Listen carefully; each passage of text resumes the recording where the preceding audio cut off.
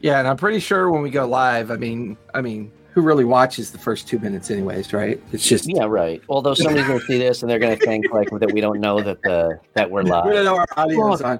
Now's the time for all the racist comments that are going to come out when we both run for president, which apparently doesn't fucking matter anymore these days. Oh, by the way, we've been live for 20 seconds. Oh, son of a bitch! Get rid of it.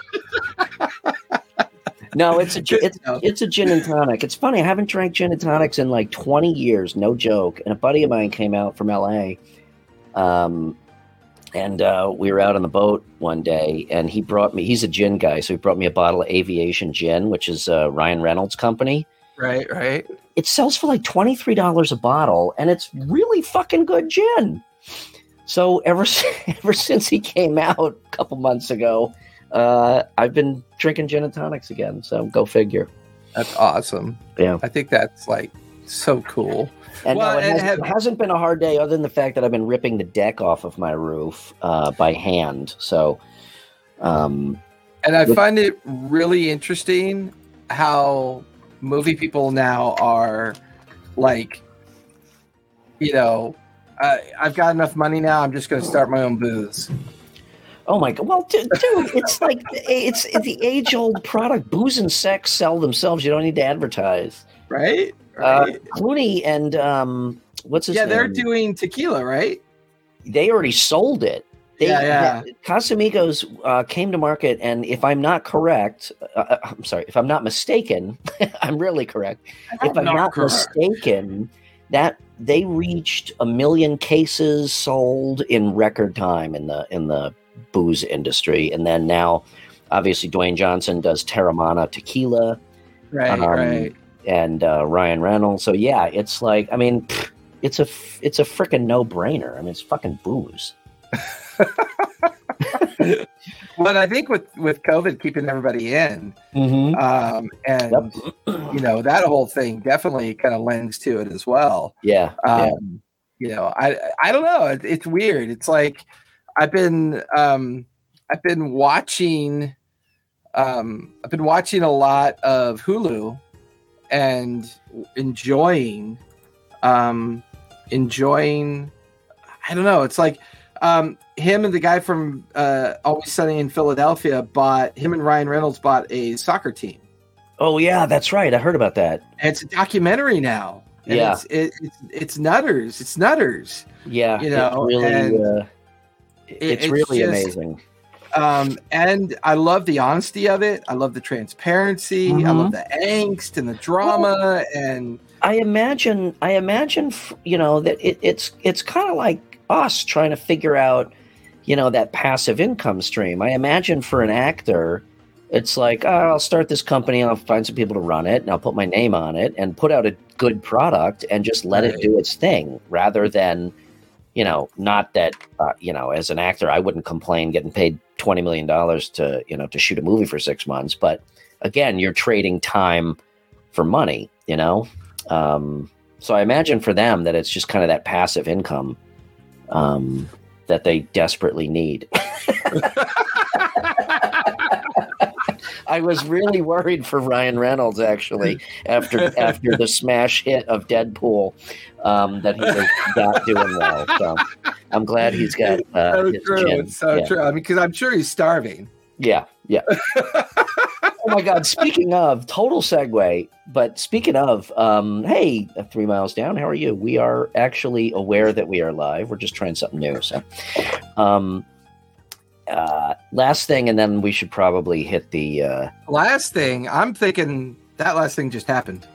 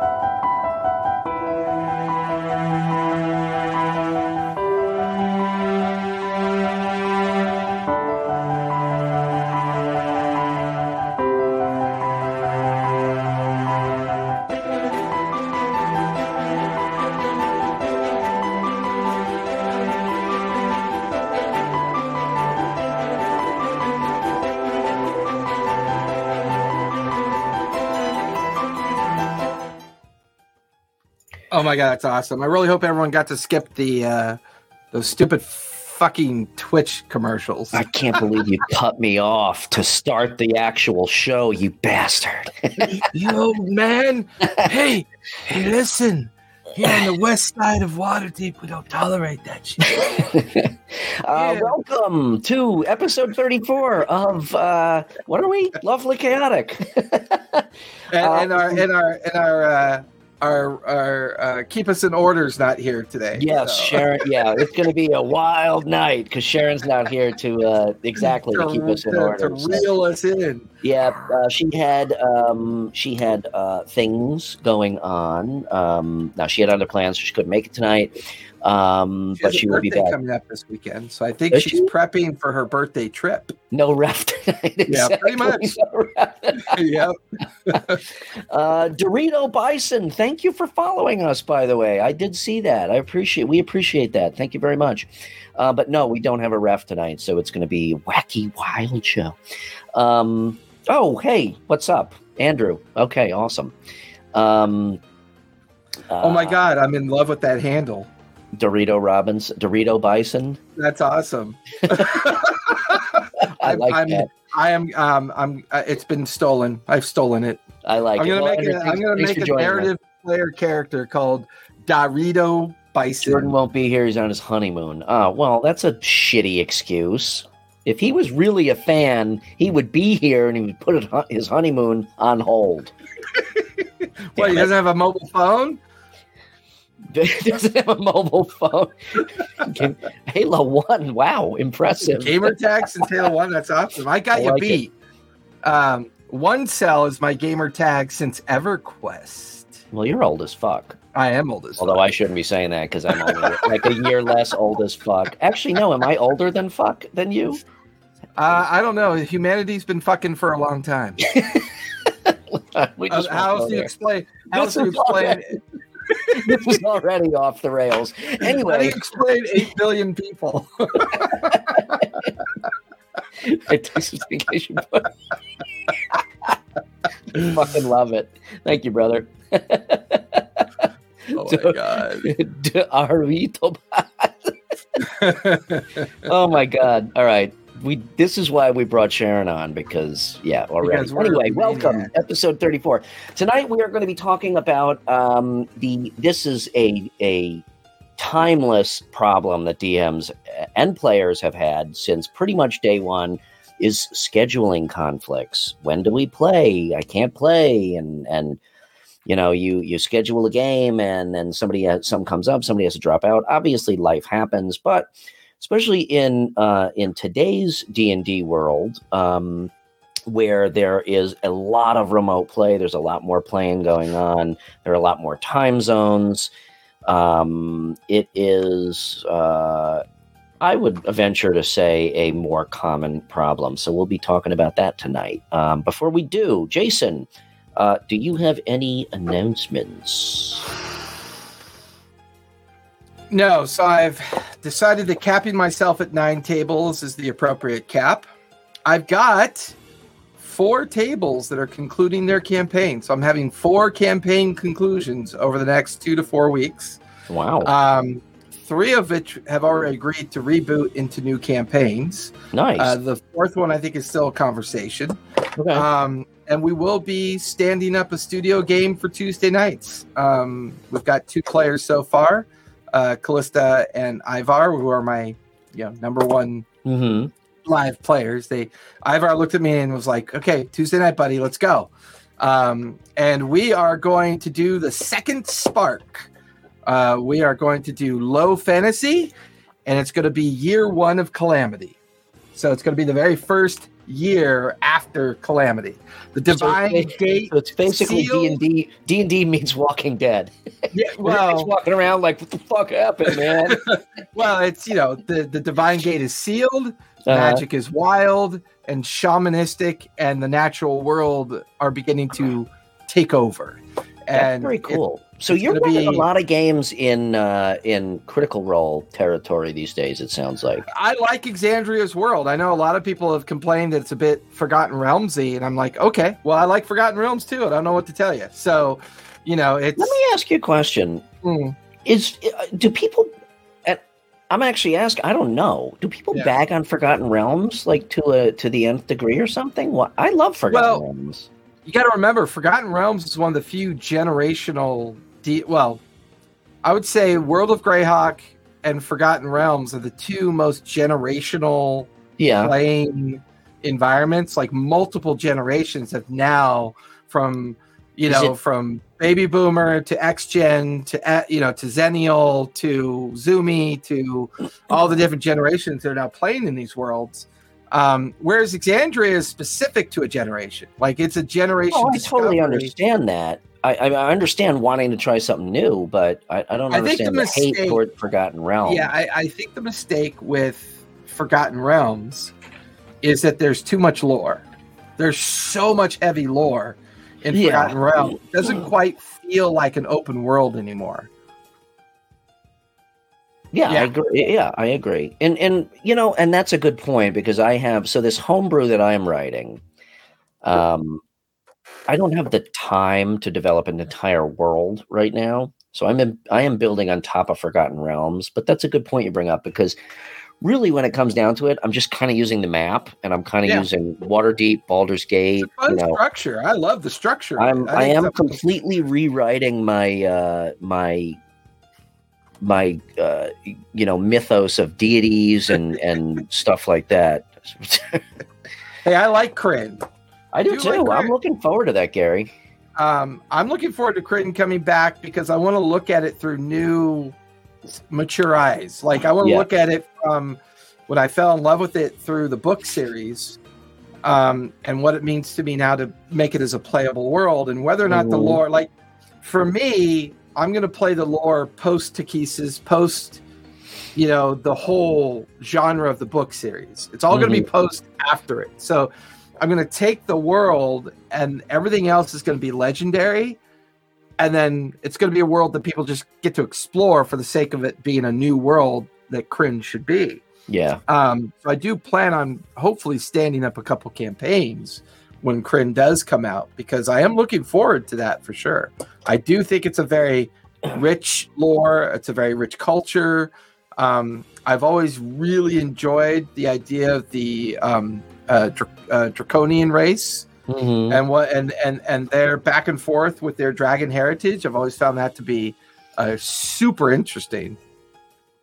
Yeah, that too. I mean, I just used Waterdeep because I was lazy, but you're right.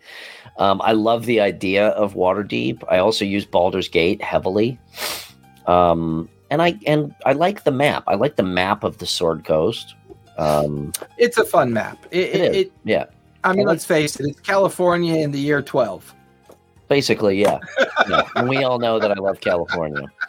It's to be set fair, it's the West Coast in the year 12. Yeah, no, you're right. It is. It is. What was I going to say? Something about, was it Dragonlance or?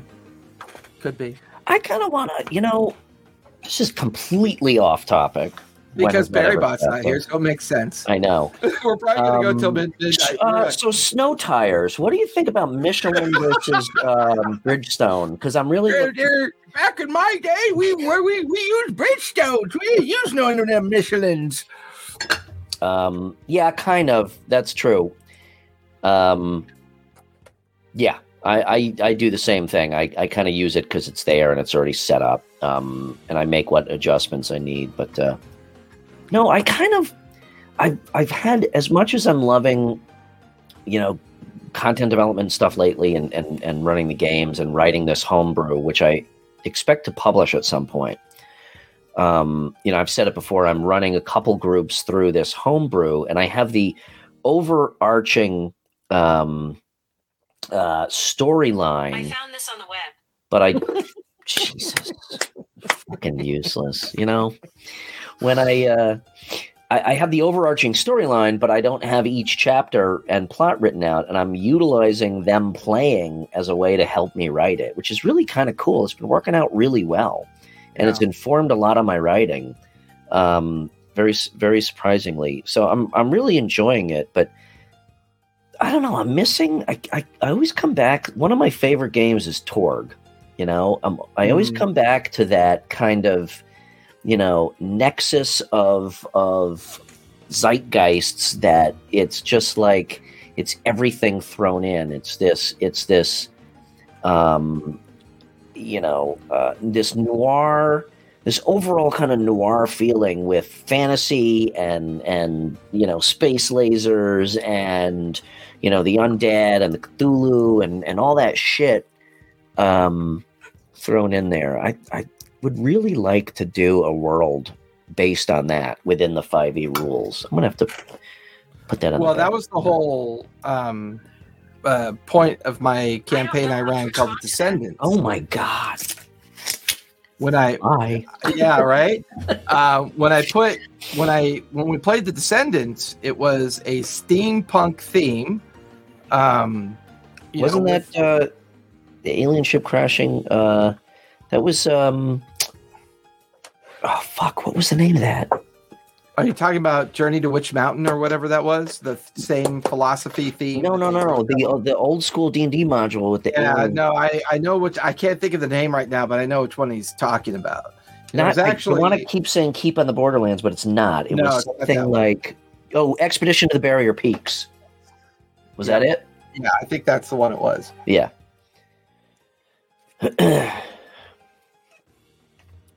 Yep. Yeah, that was it. Barrier Peaks. Thank you.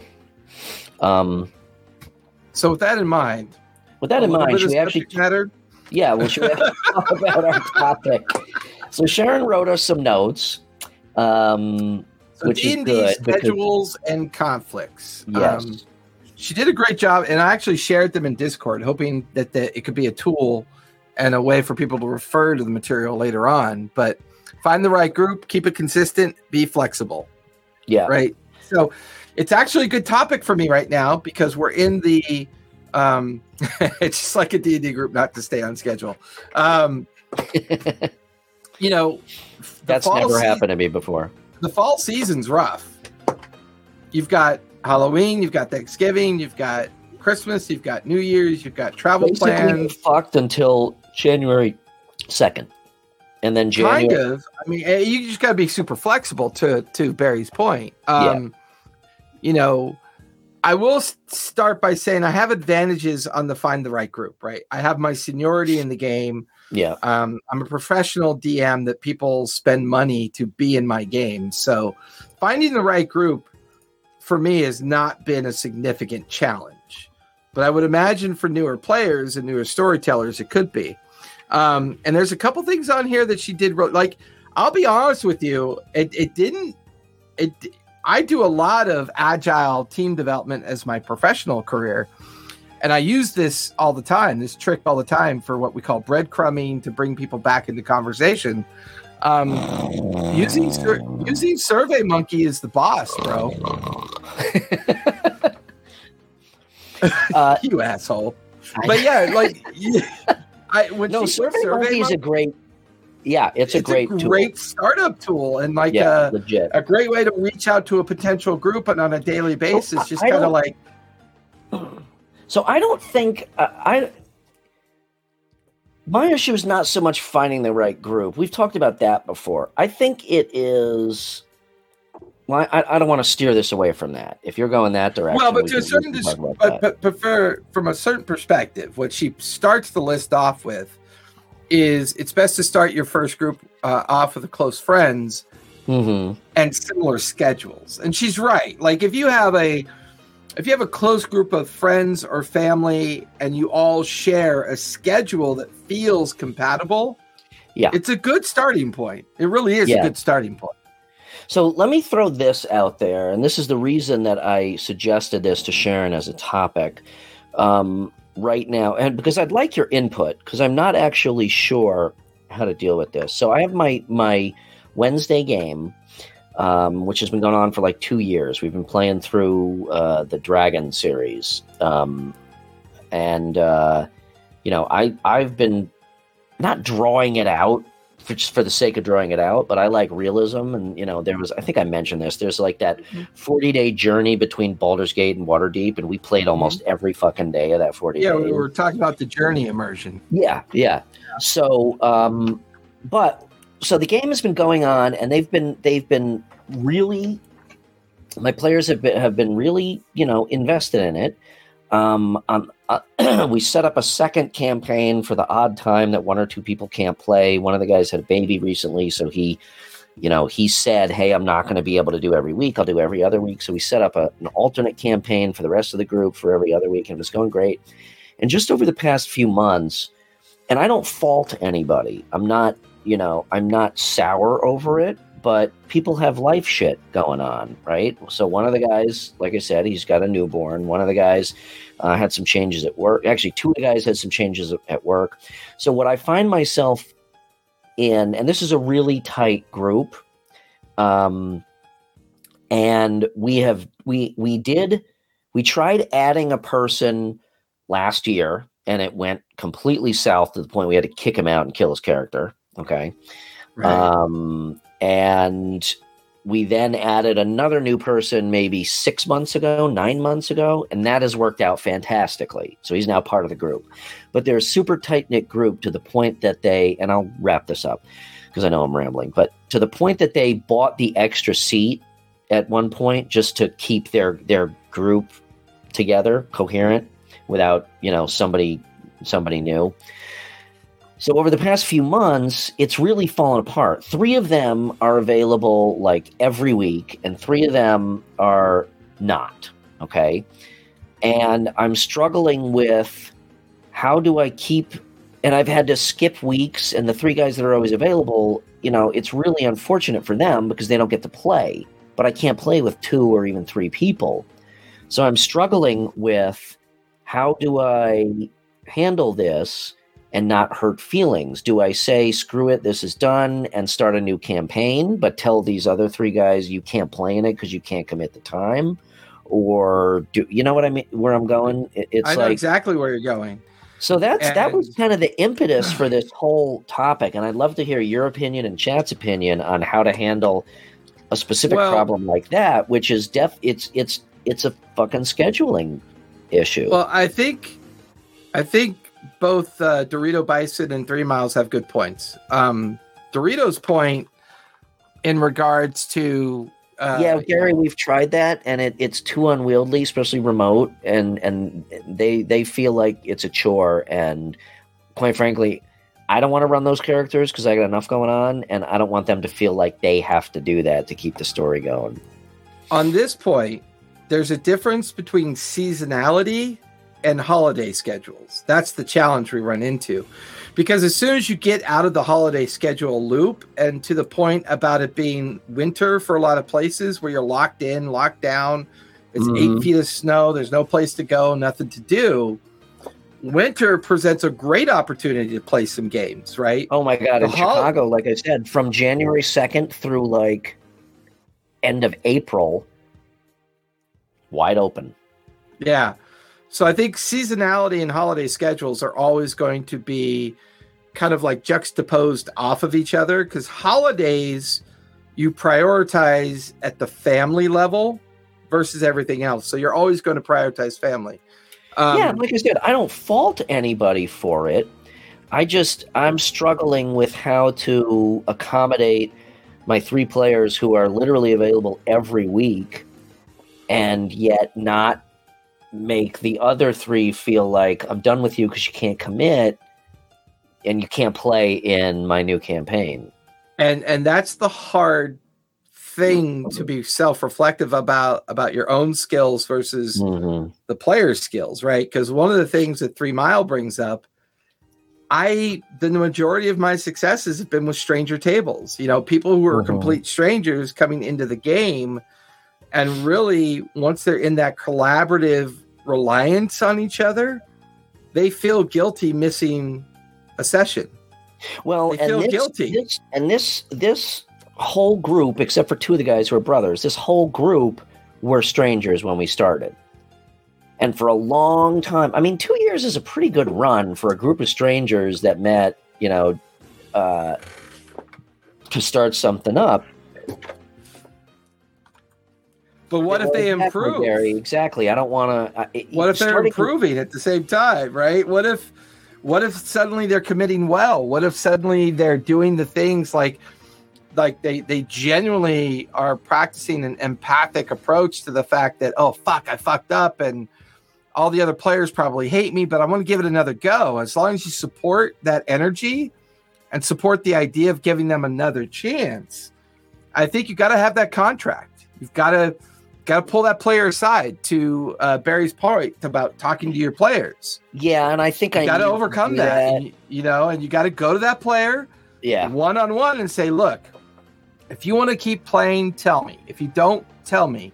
It's okay. You're not hurting anyone's feelings. In fact, I feel like I'm limiting your private life because you don't feel like you can resolve this. And if you have that open throughput conversation with someone, it will resolve. It will. It has to resolve. Yeah, and I think I've come to the realization that I need to do that now. And that's the thing. They do have legit reasons. It's not just, I don't fucking feel like it. I mean, I know for a fact it's family and it's work. So I can't fault them for that. I have a player in 2 of my games. He gave me a heads up 2 weeks ahead of time about his Jewish holiday schedule. And I created a whole little side arc for him so that while he was gone, he was off doing something that will get summarized later on. And it'll still fit into what the Worlds Apart team is doing. Because we were very transparent about the conversation and the expectations and the constant communication back and forth, there were no surprises. Everyone knew it was coming. We all, supportive of him wanting to take the holidays off and be with his family. And he'll be back in a couple weeks. And I was doing that for a long time. I was because to me, coherent Dorito. That's a really good point. That's a good reference. Yeah, that's a good reference. Yeah. But I was doing that for a long time, Jace, of like side arcs or writing people out just for the sake of consistency of the story. Because I can't stand just saying, oh, so-and-so's not here tonight, so his character just isn't going to play. And it's gotten to that point because it's become so prevalent that I've gotten to the point where it's like, okay, so-and-so's not here, his character's not here. We'll still level him up, but we're not going to play him. And I hate doing that because it to me, it lessens the impact of the storytelling. So that's kind of where. And I get that, because when it becomes a consistent challenge that you're spending a lot of time mediating that challenge, Gary, absolutely. That's not an excuse just because you have to go to Ukraine and stop a reactor from melting down. What the fuck kind of excuse is that? A little subtext on that one, huh? Yeah. Oops, I did it again. I blew your cover, Gary. I'm sorry. You're going to stop having the FBI call me for background checks. I think when it comes to that particular challenge, it also can present opportunities of practicing the skill of simply telling someone, take your break, do what you got to do, and let's revisit this when you're ready to revisit it. Yeah. And keep it simple. Can you plug a laptop into nuclear power? Yeah, Mr. Fusion. Didn't you see Back to the Future? Okay, but this transcends us, but this transcends us into the next topic, right? Because you kind of touched on it. Keeping it consistent, right? Because the challenge you have. I was just going to say, start running through Barry's notes again. Yeah. Well, Go ahead. And you bring up a really good point. Can you maintain immersion? Can you maintain consistency? Can you maintain the cadence of the game with someone who's showing up once every 6 weeks? I don't think you can. No, yeah, you can't. And that honest assessment of that challenge should be, let's talk about why this isn't going to work. And make sure that you understand that we're not upset because it doesn't work. We're just wanting to protect the game from a standpoint that we have other players that want to move on. They want to move on. And in order to support that, we got to remain immersive and we got to remain consistent. Yeah, and I think, like I said, I think I finally, and that's why I wanted to talk about this, on the show, because I think I've finally come to that point where it's like, okay, we're going to have to do something about this.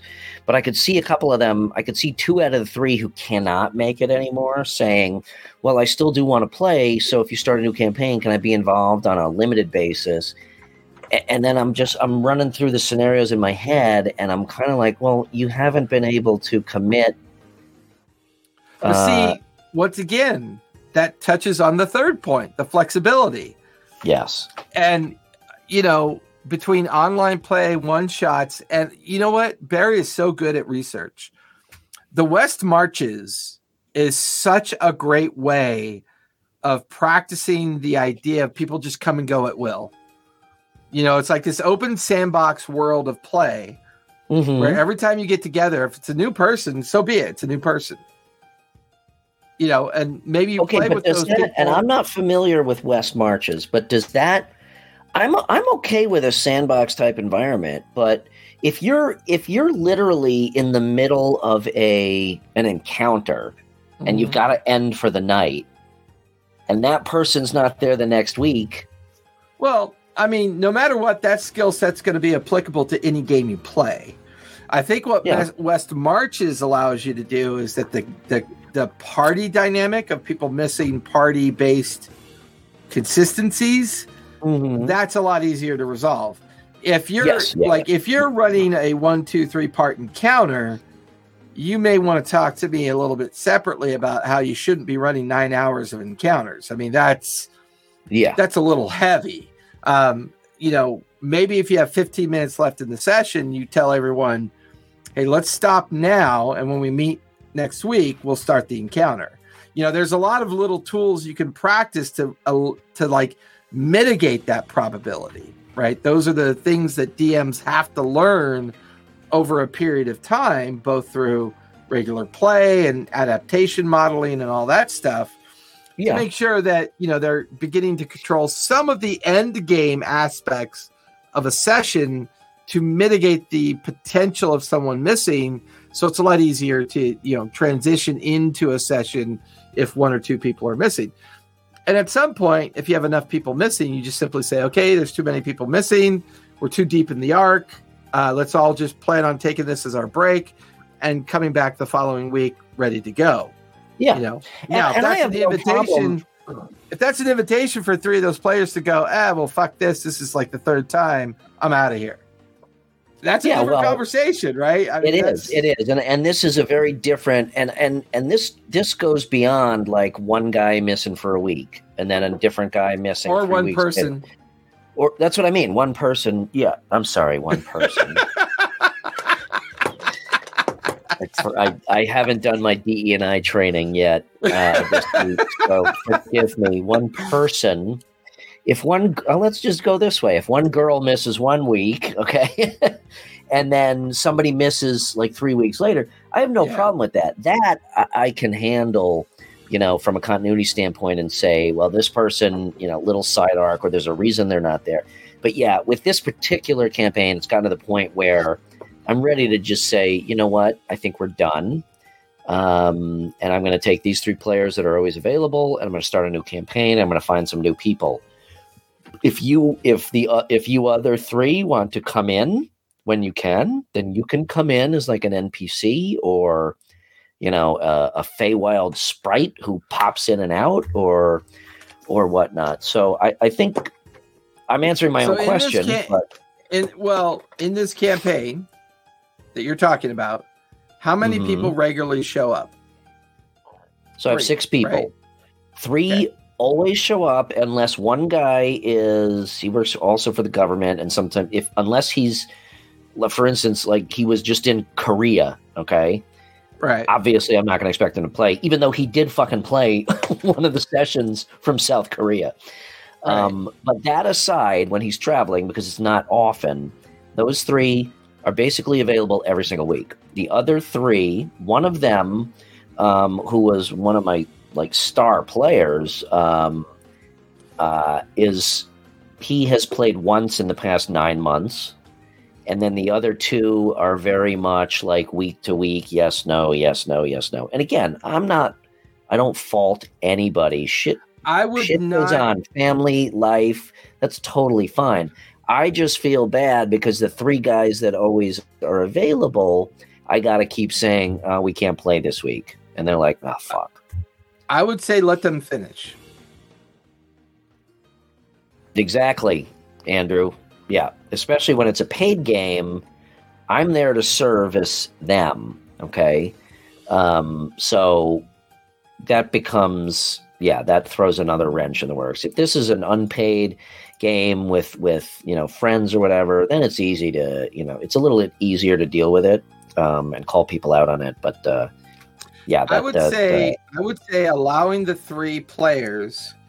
I typically get consent from the other players that are regularly missing to allow me to use their characters as narrative player characters. And I use them in a very agnostic way to protect the integrity of the immersion. But I feel like your 3 players have earned the right to finish the campaign. Gary, I wouldn't take the avenue of martyrdom and just say, okay, let's just start something else because you 3 are always here. I would say give them the immersion, give them the amazing feeling of the opportunity to finish the campaign. And for all it could end up being difficult. It could not. But here's where I have to put on my paid game hat and say, I can't run a game for 3 people and take up an entire weeknight. I do. That's great. I mean, no, I'm serious. That's great. For me, it's a commitment, and I don't think that. Well, and I get it, because when it's a far enough along campaign, filling those seats can be really hard, because anyone that you're going to grab may not feel very invested because there's been so much that's gone by. They're never going to feel like they can catch up. And I don't think, to be honest, if I were to guess, I don't think it's about finishing this campaign with them. I think it's just about continuing to play with me as DM. So if I told them, look, we're restructuring, we're going to start something new, I don't think they would have any problem with that. Where's my narcissistic alert thing I use when you say shit like that? Where did I put that button? I mean, they told me you're the best DM ever, way better than that TTRPG guy, and we just want to keep playing with you, even if we play Chutes and Ladders. So,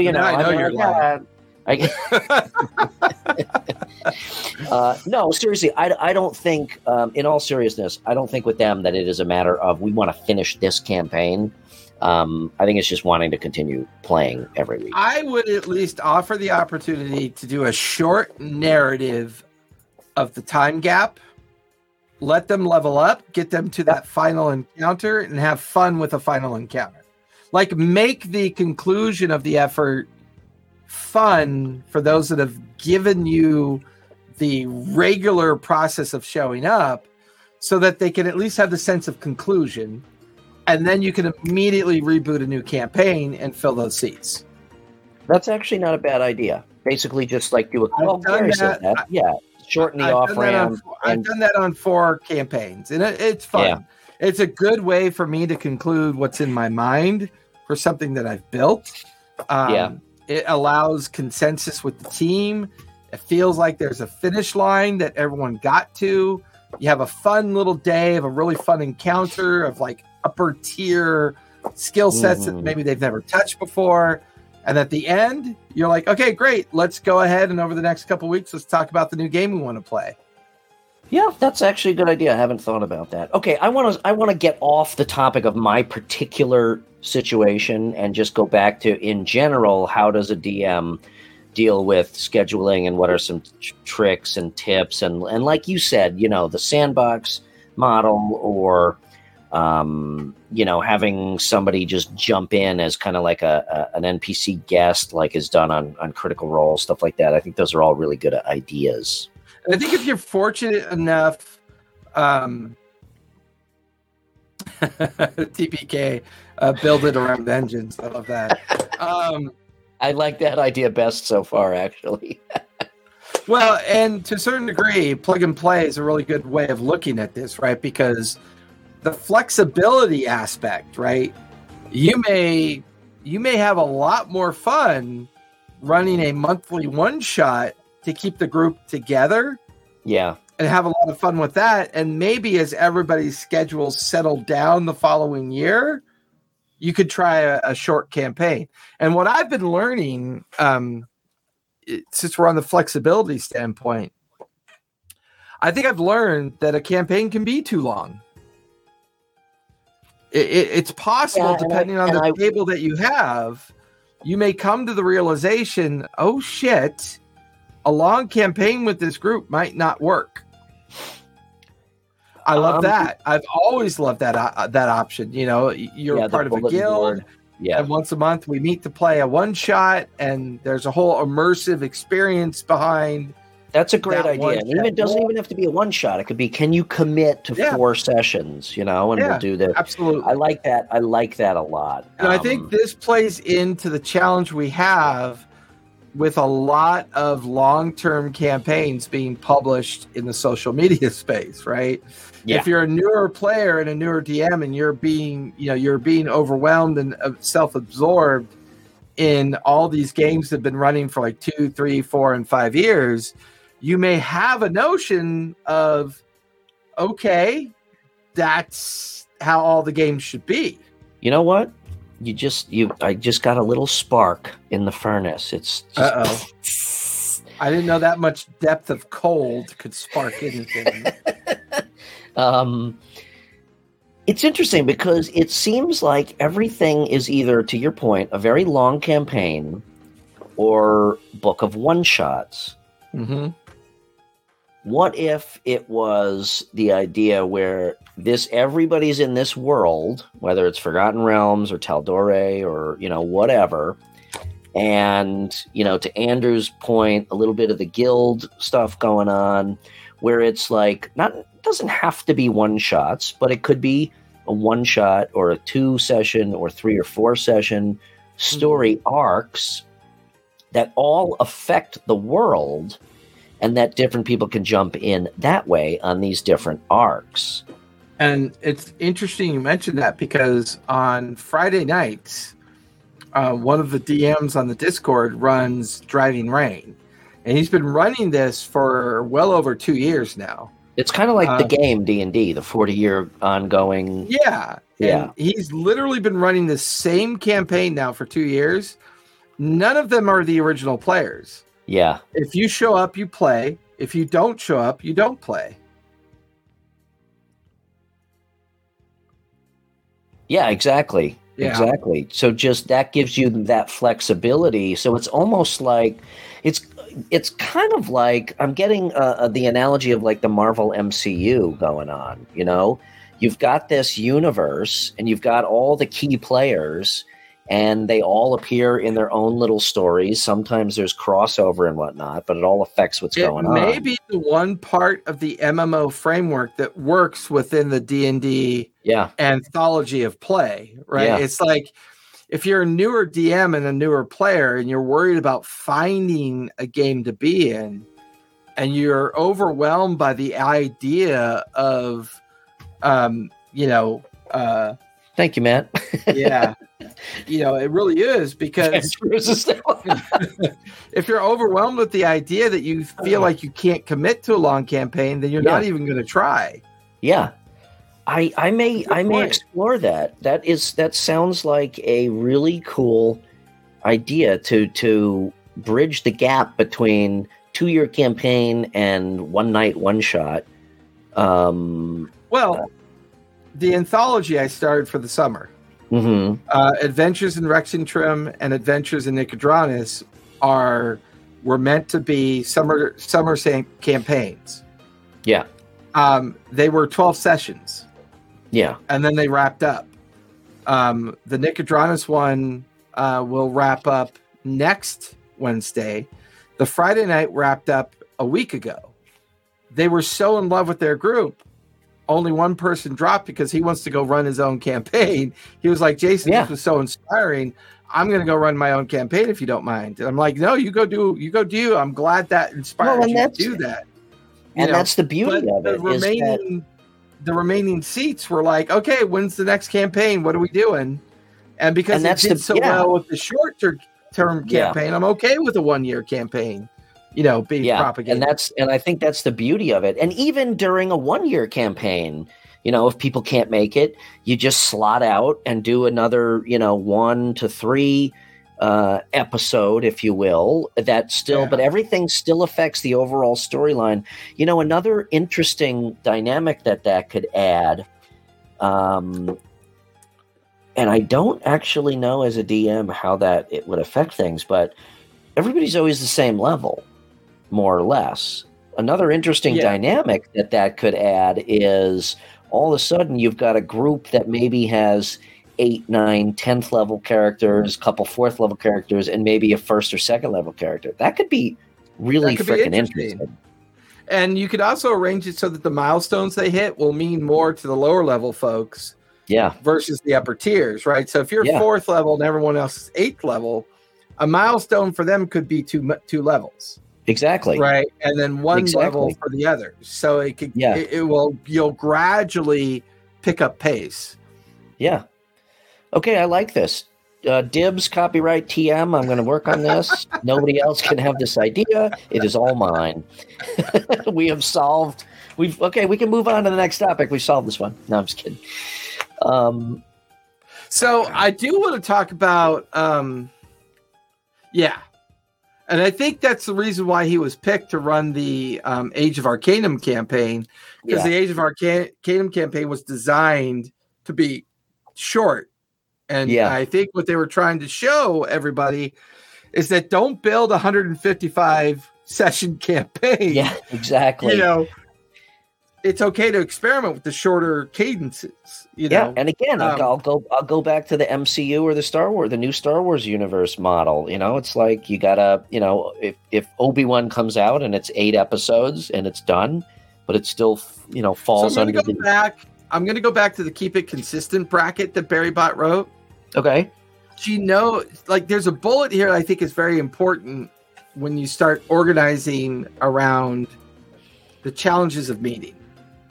Know your minimum number of players to work with. As a storyteller, as a DM, based on your junior, moderate to senior level of understanding the game, it is on us to know what that is. Of course. If 7 is overwhelming, then don't do 7. If 5 feels good, shoot for 5. If you enjoy doing 4, then do 4. It's all manageable. Yeah. But if you're running a game with a number of players that you feel like are not manageable for you, it's not going to be fun. It's going to feel like work. That's going to bleed out into how people are interpreting your energy and the energy you're putting in. And suddenly 3 of the 6 people stop showing up. Yeah. Well, that's okay. So, here's the question. The minimum that I feel comfortable with is 5. Oh, see, I was going to say, if I know from the start, I can run something with 3 people. I don't necessarily want. Yeah. I would say I don't necessarily running 5, but if I only had 3 or 4 to start with, I'm fine with that. I get your point. I think 4 to 6 is ideal. Is the sweet spot. I think 5 is ideal. 3 I can do. 2 would have to be a really curated story, but I wouldn't do that for a paid game. I'd have to think about 3 for a paid game for obvious reasons. Well, 7 is starting to get unwieldy, and above that for anything other than a one shot it's just like combat rounds are too fucking long. People get bored. I don't necessarily have a break even point, Gary. I'm not losing money. I'm still playing D&D. Yeah. So it's not like I'm losing money. It's just, how do I feel that night, and what is my, how committed am I in for setup and all the pre-work and prep work and stuff like that. And a note onto that, I'm very fortunate that I have a dedicated space. That's huge. Right. So because I have a dedicated space for me to work within, that would completely change. There's a lot more flexibility for me. So that might be something I would add to the the idea of running the game. If you ever feel like you can create a dedicated space, there is an advantage there. Oh, if it's your only income, I would say, depending on who's charging for a seat, 5. Yeah, 5. But you're right. The fact that I have to break down and set up every time I have, and I don't have to do that. Yeah, that's huge. I don't collect on cancellations or no shows. It's just, again, we're playing a game, and I do know that there's, although I've never really had. I've had a player one time pay because she felt bad she couldn't show up. I was just going to say, if one of my players pays or can't show up last minute, it's never been an issue. They usually say, I'm going to pay anybody anyway, keep it, whatever. And those are the players that you begin to realize deserve that little one-on-one time to help them, keep pace. Yeah, because they're very empathetic towards the concern of the holistic nature of the group and the integrity of the group. I mean, I've been really lucky. This group that I'm talking about, we've had a fantastic time, and everybody, even though they were all strangers, everybody gelled really, really quickly and plays really well together. And that's one of the reasons why I've been struggling trying to figure out how to deal with this specific situation. And again, I'm not sour over it. I mean, shit happens. Life happens. I'm just trying to look out. Twisted Duo. Fuck you, Raymond. You want to play? Oh no, Barry's hit. Okay, Barry's here. Okay, so anyways, bullet point number 5, paragraph 3, subsection 2.1 clearly states that if a group is an asshole group, you diminish that group. And thank God. Oh, Barrybot. So far, we have talked about snow tires and no, I'm just kidding. No, we have actually what they do. What you do, man? No, we've actually been on topic. Your notes have been fantastic, but I'm glad you could join us in chat. Absolutely. What happens? Yeah, true. The adults. So yeah. I'm not going to touch that one. I have this image in my mind of two of us with walkers, and like in between the two of us is Barrybot with one arm in between each of our arms, like making sure we get to mealtime. Just like dude, you're not that fucking old, man. Jesus Christ.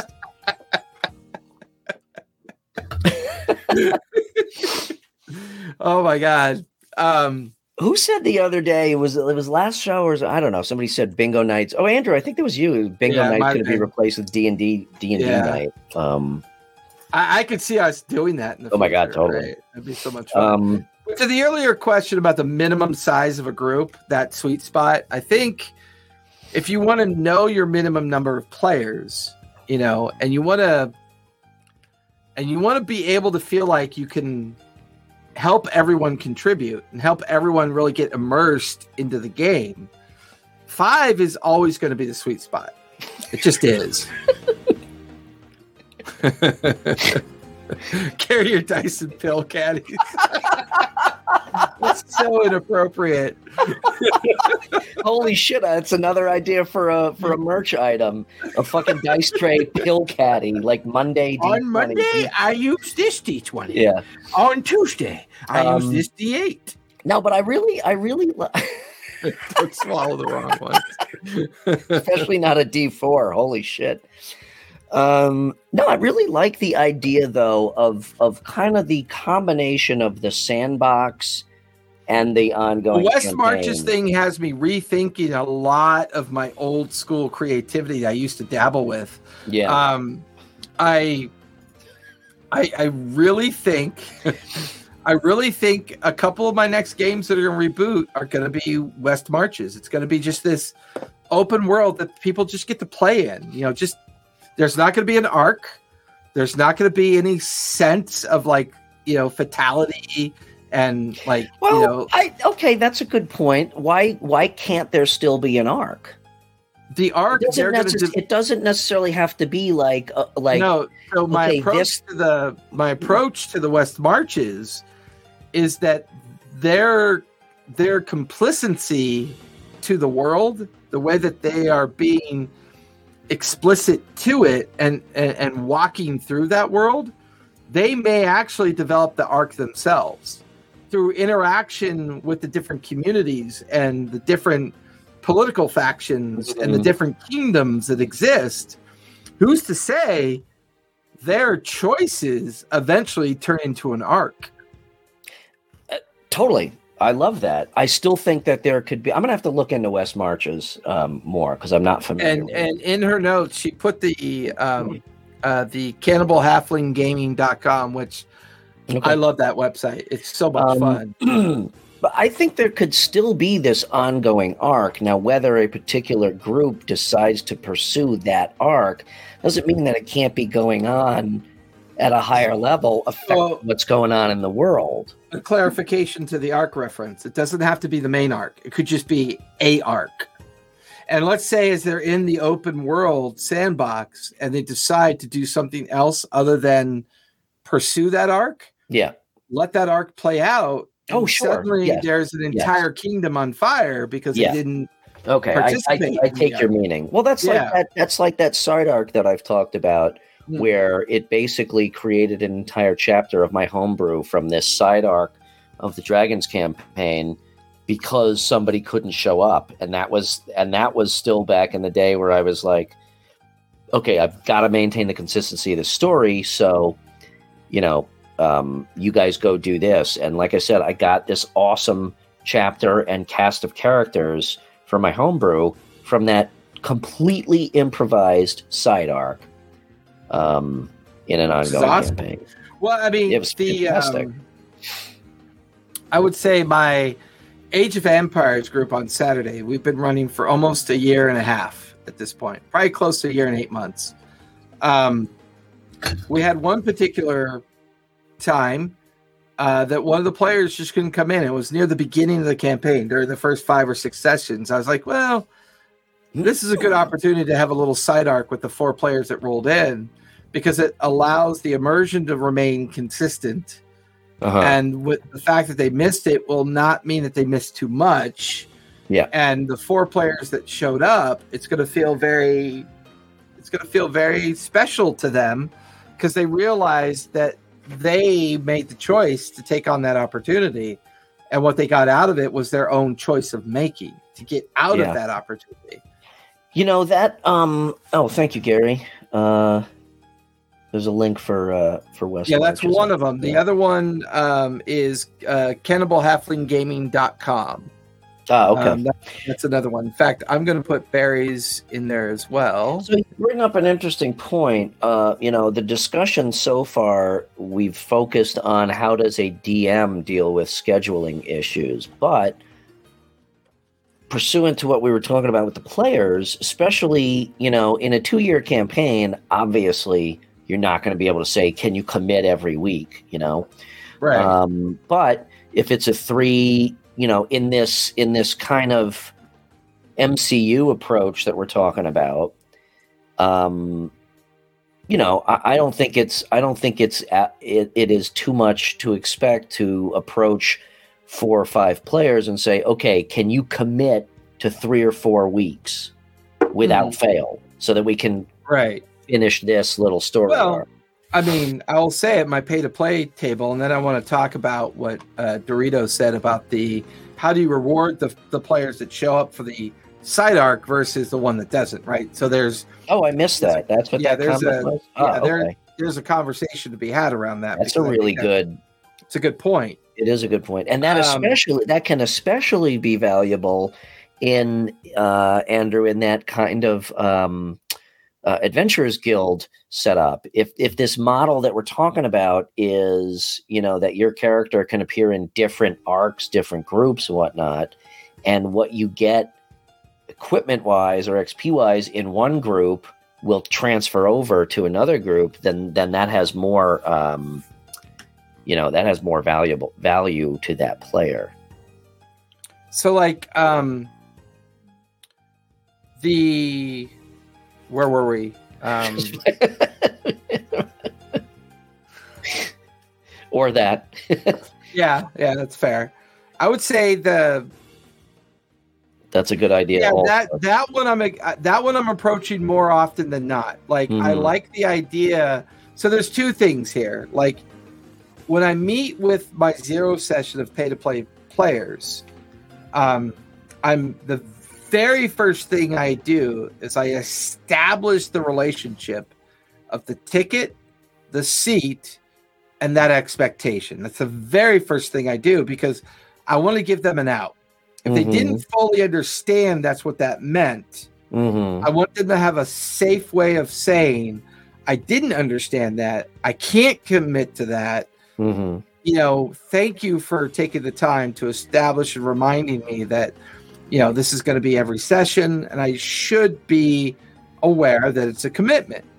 Now, with that in mind, my pay-to-play tables are almost 98% when they show up. It's like those tables are almost always full.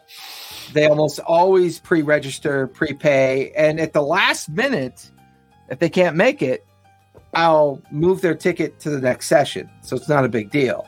Yeah, I do the same, but there's a point at which it becomes, for me at least, there's a point at which it becomes actually less about being paid for that seat and more about the continuity of the story and disrupting it for other players. Which goes back to Barry's point in the notes. Keep it consistent, right? Yeah. If you can't maintain consistency within the idea of immersion and present a consistent adventure and world for everyone to have that. And here's the thing. All of this revolves around the most important aspect of the game.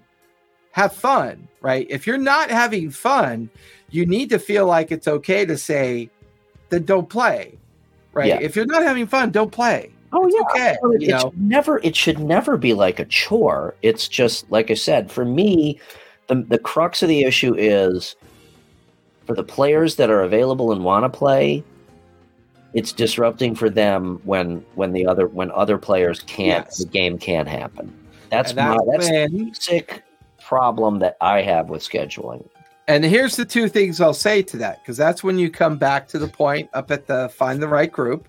Talk to your players.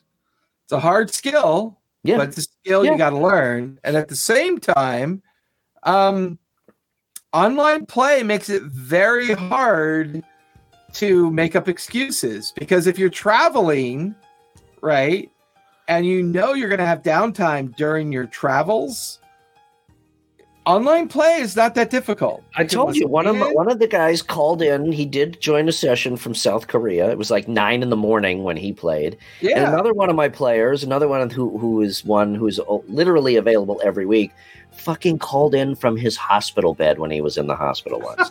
Shit you not. So well, I've got a player in Grain Lands that he went to a wedding, but he knew he was going to have some downtime, and he made the time. Yeah. He connected to the hotel Wi-Fi, and he had an experience. He played. Yeah. And people do that because they're having fun. They do that because it's important to them, because the people that they've met and the people that they've bonded with have become important to them. Yeah. And they don't, and once again, empathetic, right? They're feeling empathy, and they don't want the other players to suffer that absence. Yep. And they personally don't want to suffer that absence. And it, to me, that's some of the greatest affirmation I could ever ask of anyone to give me. You went on a 3 or 4 day vacation. You recognized you had a 3-hour window to play. You set that time aside because how important it was to you to do that. Yeah. To me, that's all the affirmation I need. My ticket to play, that ticket price to play, allows me to maintain the studio. That's all that does. Yeah. That allows me to maintain a dedicated space to offer up this amazing immersive experience. Yeah, you're right. Yeah, I mean, that's a good point, too. I mean, even just texting in, I do this, roll my dice. Yeah, totally. Yeah, every now and then when a player in Discord is having a major tech issue, they open up their phone, they go into Discord, and they're like, okay, I'm listening. but you're cutting in and out. But if this happens, do this, and they're like, they're invested. Yeah. They're invested. And I think that, to me, that's the ultimate goal that we're trying to get to, is that we're creating this immersive space. We're keeping in mind that we should be knowledgeable of the group that we're assembling and what that group means, whether it's family, friends, or strangers. What are we doing for consistency? We should know our own limitations, right? Mm-hmm. Should I be aware of my limitations? With online play and with the idea of open sandbox and one-shots, there are a lot of unique opportunities that we can take to still say, okay, every 3 weeks we play, every 2 weeks we play. We're going to play for 3 weeks and then we're going to take 2 weeks off. Mm-hmm. Yeah. Those things that are presented to the table that in that fashion in a collaborative space, everybody's going to be like, oh, well, this is empathetic. There's emotion attached to it. I'm having fun. Okay, cool. Let's do that. Or, okay, no, let's not do that. So it begins to make sense. It really does. Yeah. So basically, to sum up, it comes down to communication, and expectations. And it's the only skill we don't practice that well anymore, which is a whole other subject matter. But we've gotten 7 minutes over, so I feel like we should definitely wrap it up. All right. Thank you, everyone, for joining in chat. That was really helpful. Thank you, Barrybot, even though you couldn't be here tonight, for writing up the notes. It gave us something to talk about, so we didn't go completely off the rails. Wait, what did Andrew say on that? Do you think it's easier to get people to commit and stay committed on web-based adventures? That's an interesting question. It's a lot easier to commit to remote, but I think there's a lot more impetus to not miss in person. I would say my response to that would be a little bit different. It's super convenient to miss in person because your reasons become more relevant to your own personal needs. When you're playing an online remote game, your ability to come up with those reasons become heavily mitigated. It's a lot harder to say, well, this or that or the other. Your transparency becomes less relevant because a remote game, you don't have to drive. Yeah. You turn on your PC, have your pajamas on, and have the experience. So there's a lot around that. That could be a subject matter upon itself. Yes, it could be. All right, awesome. Well, anyway, let's wrap on a good note or a high note. Hang out for the after video. If you haven't seen it yet, we're going to show you the RPG & Co. Intro video that we use. It's absolutely balls amazing. So if you're ever interested in hitting up RPG & Co. about their graphic design work, their branding work, and anything you might need for anything you have as a side project or a professional project, it's fucking dope. You know what, Dorito? You win.